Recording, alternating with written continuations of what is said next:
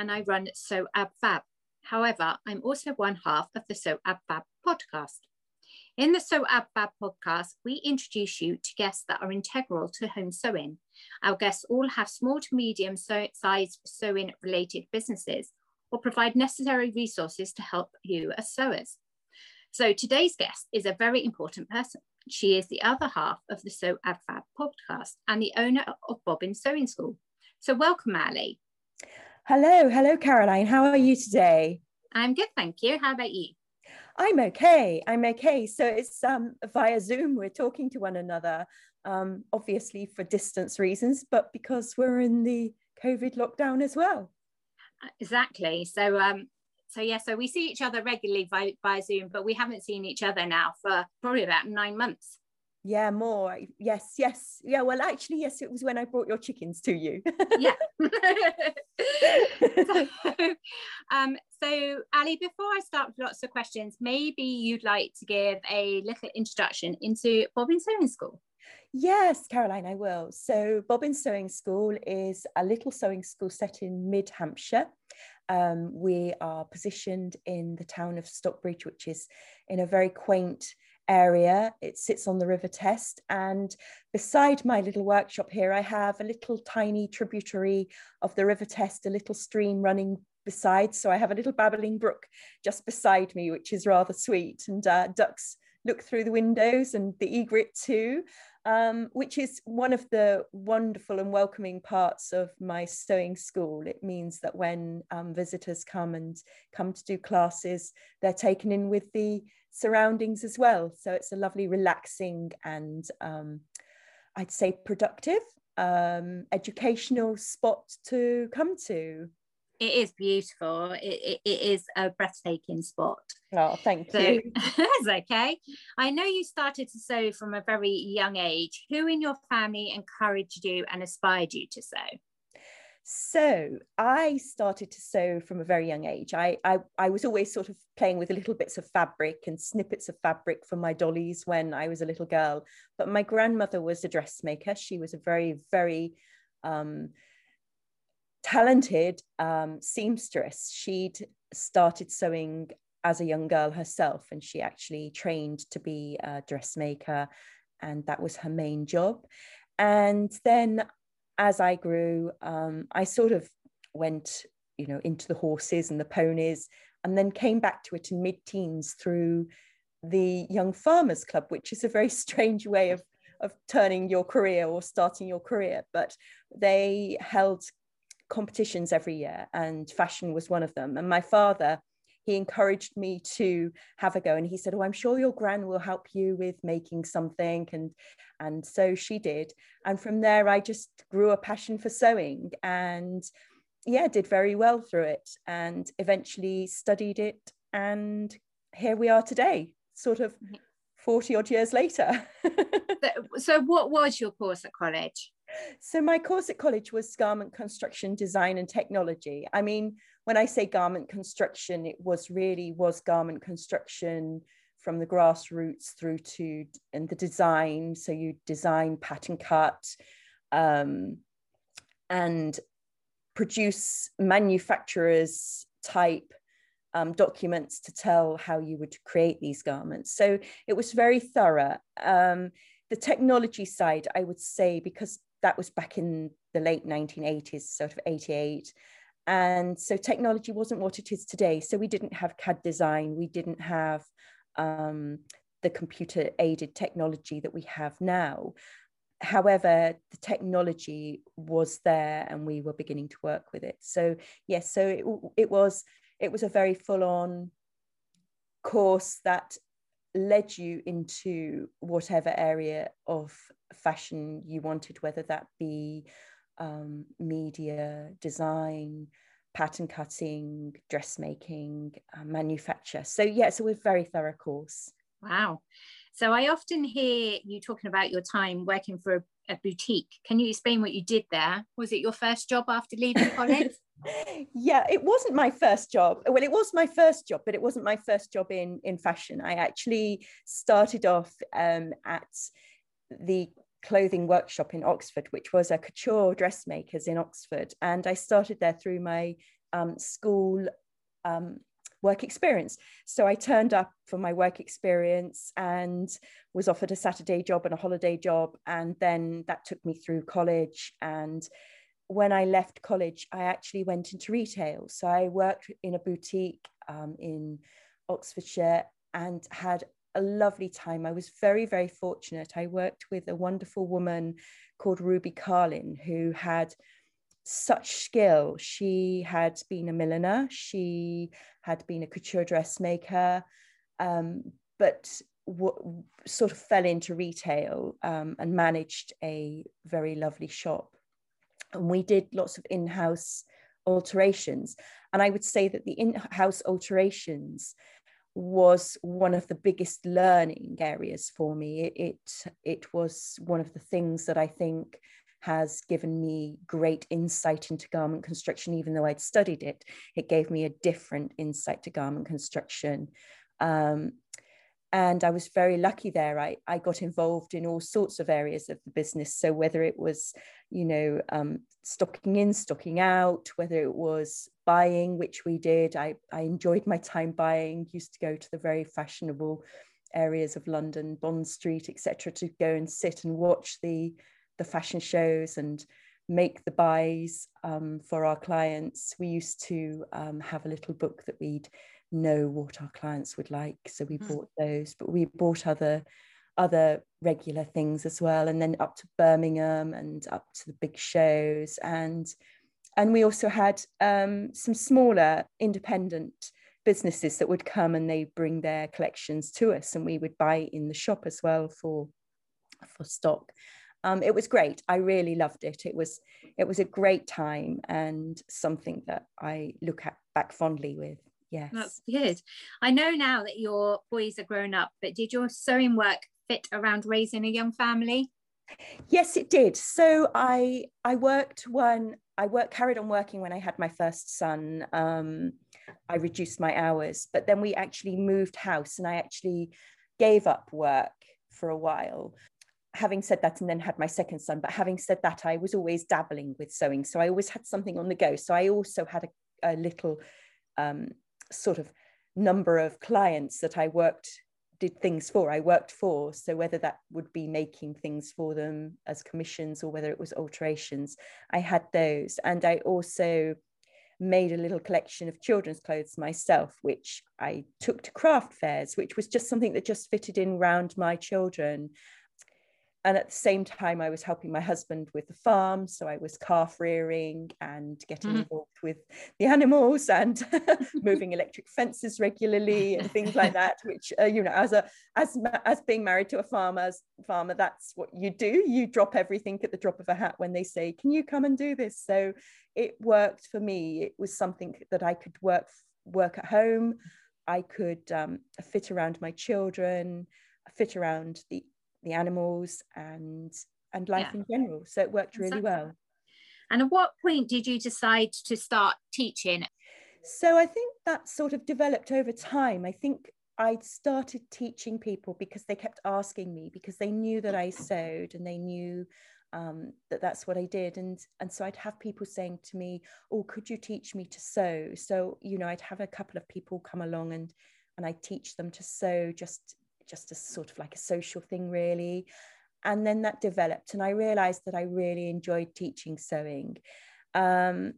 So it grew from one person to two, and then eventually I decided that I'd set up some formal classes and took it from there, really. And did you initially start teaching with the formation of Bobbin Sewing School? No, I didn't, Caroline. Actually, I set up as a bankroll project for another project that I had in mind, a sewing school called Pin and Stitch. And this was back in sort of 2010, 2011, when we had the movement for, austerity. And what happened was I started that sewing school and I did a few classes. I did them locally and at my home. And then I was approached by two ladies in Winchester who'd set up Bobbin Sewing School. That was in 2012. And they'd set up Bobbin Sewing School and were looking for tutors. So through a mutual friend, I was approached and I went and taught for them. And then gradually over time, both it was Alison Lee and Wendy Wyatt, their lives took over, and Alison wanted to go back to her art and her studio that she'd used for Bobbin. She wanted to return that to an art studio. And so Bobbin moved, and Wendy and I went on and taught elsewhere. We used the library, and we used village halls and church halls. And then in 2014, Wendy, her husband's business was expanding mad. Wendy was very involved in that, so she had to devote her time to that. And at that point, she said, "Do you want to carry on?" And so I took over Bobbin Sewing School. So that's how I came to start teaching with Bobbin Sewing School. Gosh, 9 years. So you must have had to make changes to the school over that time. I have, Caroline. It's the biggest change was moving out of Winchester City and coming into this town. Well, actually, it's a village, just sort of set between Salisbury and Winchester. And it's got the most beautiful high street, and we have lovely, unique shops. We don't have any chains. We've just got really, other than Roxton's, we have a Roxton's, but we have beautiful shops, all unique, all run by independents. And so that's been a big change to make to the sewing school in moving away from the city. The other thing that I've changed over time is the classes. I mean, classes evolve with your students, and you begin to work out what your clients want. And I'm very lucky. I've got a team of ladies that come in on a self-employed basis, and they teach various genres of craft. And I'm the dressmaker, so I tend to do the dressmaking. But yeah, changes develop and happen quite slowly in this sort of business, but they're all changes for the good. And I see changes happening further down the line according to what's needed and what's requested, really. Lovely. So what is your average working day like at Bobbin Sewing School? So at Bobbin Sewing School, my average day is probably getting up and checking emails, because when you work for yourself and you do practically everything for yourself, you have to be juggling all sorts of areas of the business. It isn't just getting up and teaching a class. It's actually getting up and checking if there are any messages, dealing with those, and then prepping for classes. It's interesting because I tend to have days where I put aside time for commission work and for alterations, and then I have set days for classes, but they tend to blend in with one another at times too. So it's a bit of a juggling act. But I would say, working for myself, you never quite switch off, and I know that you'll know that, Caroline. You never stop. No, never. You don't. I mean, you try to have days off, but in those days off, those thoughts of your business creep in. Yeah, and you're always answering the emails. Yes, yeah. I mean, I even if I don't answer an email straight away because I'm having a strict day where I'm thinking, well, actually it's a Sunday, I shouldn't really answer this. I will have read it, and I will have clocked it, and I will have made a mental note that I will be answering it. I guess that's one of the lows of running your own business. It is. Yeah. What about one of the highs? Oh, the highs is the people. I think that's the thing. I think I love people, and I think that's my forte, is that I have I don't know how to say it, but I enjoy the company of people. Yeah. I enjoy sharing my business. I enjoy sharing my knowledge. Well, that's what I want to do. Been a participant in your classes right at the very beginning, you have a warmth and you're passionate and you're knowledgeable and you're welcoming, and that's why people stay with you. Thank you. Yes. And it's lovely. You make such good connections and friends and friendships. Yes, you do. Yes, you do. It's great. It's a community, and I would say one of the things that I found through teaching and more recently is that when I was at home with my young children and I was working alone, it was quite a lonely existence. Sewing for one person, or it's quite lonely. You never integrate with other people. And all of a sudden, and especially since sort of like the make, do and mend era, sort of going back into the early, 2010s, sort of when we had the austerity times, as they called it, and we took on that make, do and mend mentality. People wanted to learn how to do things. And all of a sudden, social media as well. I'm not a great social media person. I'm not very good at posting. It's one of my very, very weak areas. But I think that social media has opened up a whole community, and we don't feel lonely anymore. No, there's always someone there. There's always somebody there doing something that you're interested in. It's given us a real sense of community. Yeah, definitely. Yeah. So do you have any new plans for the future of Bobbin? Well, yeah, I do.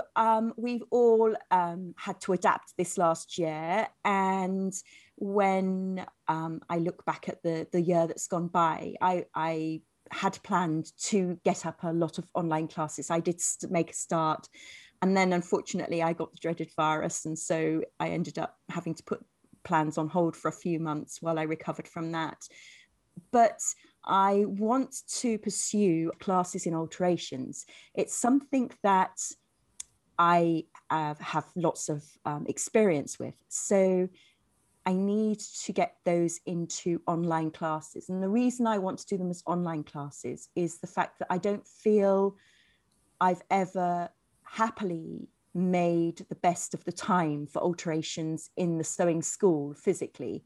I want people to go away feeling fulfilled. And when people come to a class in a morning and they expect to go home with a whole pile of alterations done by lunchtime, it's not going to happen. It's never going to happen. And yes, I could just bring them in and teach them basics, like just putting a dart in or turning up a pair of trousers.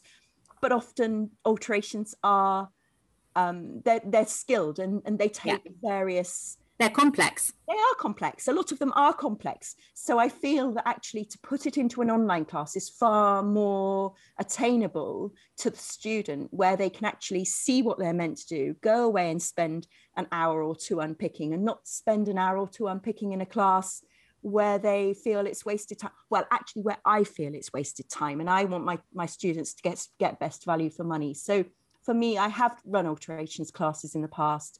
I've come away feeling very despondent about it. I'm not sure whether the students have gone away feeling despondent, but I felt that I haven't given the best value for that. So that's something that I'm going to pursue. I am intending to do that. I'm going to drop off some other work to make that happen. So keep your eyes peeled. I know how much hard work and dedication it takes to run in a small business. If someone was thinking of starting out in any small business, what advice would you give them? Oh, do you know what? I'd say timetable, definite time off for yourself. We're not good at that, are we, Ali? No. I would say, I know it's really hard, but you need to do a little bit of self-care. Otherwise, you end up making yourself feel quite wound up or ill or stressed, and that's not good. So I think self-care, yes, your business is going to be your baby, and it'll be your baby for as long as you've got it, I think, because it's important. It's, it's an income, it's a source of pleasure, it's a source of stress. So I think self-care, time off, and timetable your time off, so that you've got a moment where you are going to switch off the emails, you're going to switch off the lights and the plugs, and you're just going to look after yourself. So whether you take yourself out for a walk, or whether you take yourself off to a spa if that's your thing, or if a short weekend break. But I think definitely timetable time off. Yes, just to keep your brain from going into overload when you're starting out. I get that. Especially when you're starting. Yeah. And I'm always telling you, I'm always saying, Caroline. I know. So I know we've just touched on it, but when we taught together, we often commented on the lovely bonds and friendships our students made, especially when we ran the sewing. Well, we still run the sewing retreats. But I think it goes both ways, and we gain a lot from the friendships we form, whether it's through other sewing colleagues or those that we teach. And as you know, Ali, this takes place over a lot of tea and cake. It does. It's one of the most important parts, I think, to our classes. So tell me, what is your favourite cake to make and serve? Well, random. because I'm here on my own, I tend to do biscuits, but occasionally I will grab the cake out, or I'll have made a cake. And actually, I've got no excuse not to make cakes because I have lots of eggs. I was going to say, Ali, we've got eggs coming out of our ears.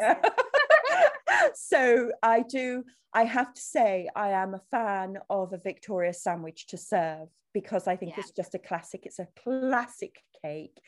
It's just one everybody likes. Hopefully, fingers crossed, everybody. No, they do like. I think it's interesting, isn't it? Because you kind of you get to know people's tastes. I think, especially when they come back.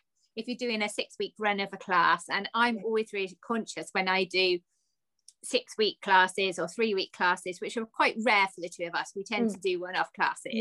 That I don't want to repeat the cake. I know. And so you're having to remember what you made the week before. I know. I have to say, Ali, one of the favourite cakes you brought to one of our classes was it was like a sponge loaf, but it has raspberries in it. Oh yes. Can you remember? Yes. And that was. And in fact, I think your son made it. I think Ollie made it. He possibly did. He's pretty good at the and that was a real hit. And it's come from the allotment and from your own eggs. And I think people just loved the fact that he'd gone to the effort of making it, but all the produce was basically yours. I agree. I think that's the thing. I think that you know, it's a real treat to have a proper homemade cake, and I'm very lucky. I come from a line of bakers. So my grandfather was a master baker, and my mother is a fantastic cook. She really is. And I'm lucky that I have that sort of like that skill, that just it doesn't feel difficult to me. It's one of those easy things to do. And also having a family, having 2 sons and a husband, they eat. Well, they used to. They don't so much now. They're a little bit more grown up. But when they were real teenagers, I couldn't keep on top of it. It was cake after cake after cake. You know, it was just keep them filled up. It's not the healthiest of ways of filling them up, but it's it's just one of the ways. I know running a business is full on and it's pretty exhausting. So apart from baking, what else do you like to do to relax? Okay, so I do like to walk. I like walking. I love the countryside. I love getting involved with the animals. As in the first introduction, I said we've got sheep, and I love my sheep. So that's a nice relaxation. That's a nice switch off to just go and see them and just have a little chat over the gate while actually in the field with them. Exactly. But I love growing things. I love gardening. I know you've got a new greenhouse. What's in there? A new greenhouse. Well, actually, to be quite honest, I haven't planted anything in my new greenhouse yet, because it's meant to be my greenhouse, but it's being taken over by somebody else. So he's been planting things, but I'm going to definitely be planting some things this coming week. The weather's changing and it's never lucky. So it's a new hobby, not a new hobby, it's a new venture to have a greenhouse, which is exciting. That's lovely. I'm so pleased for you. Well, thank you, Ali, for letting us interview you today. Thank you. Yes, so who will be our next So AbFab podcast guest? Good question. So we will be interviewing a lovely lady, Nicola Frost, who has been running her business So Busy for the past 8 years. And she's going to tell us about how her situation and the birth of So Busy led her to an invitation to the Queen's Garden Party. Oh, I think that's going to be a lovely journey for us to listen to. If you enjoyed our podcast and would like to hear more, please do subscribe. Keep in touch and follow us on our social media feeds and websites. In the meantime, Happy sewing, everybody. Happy Happy sewing. sewing. Bye.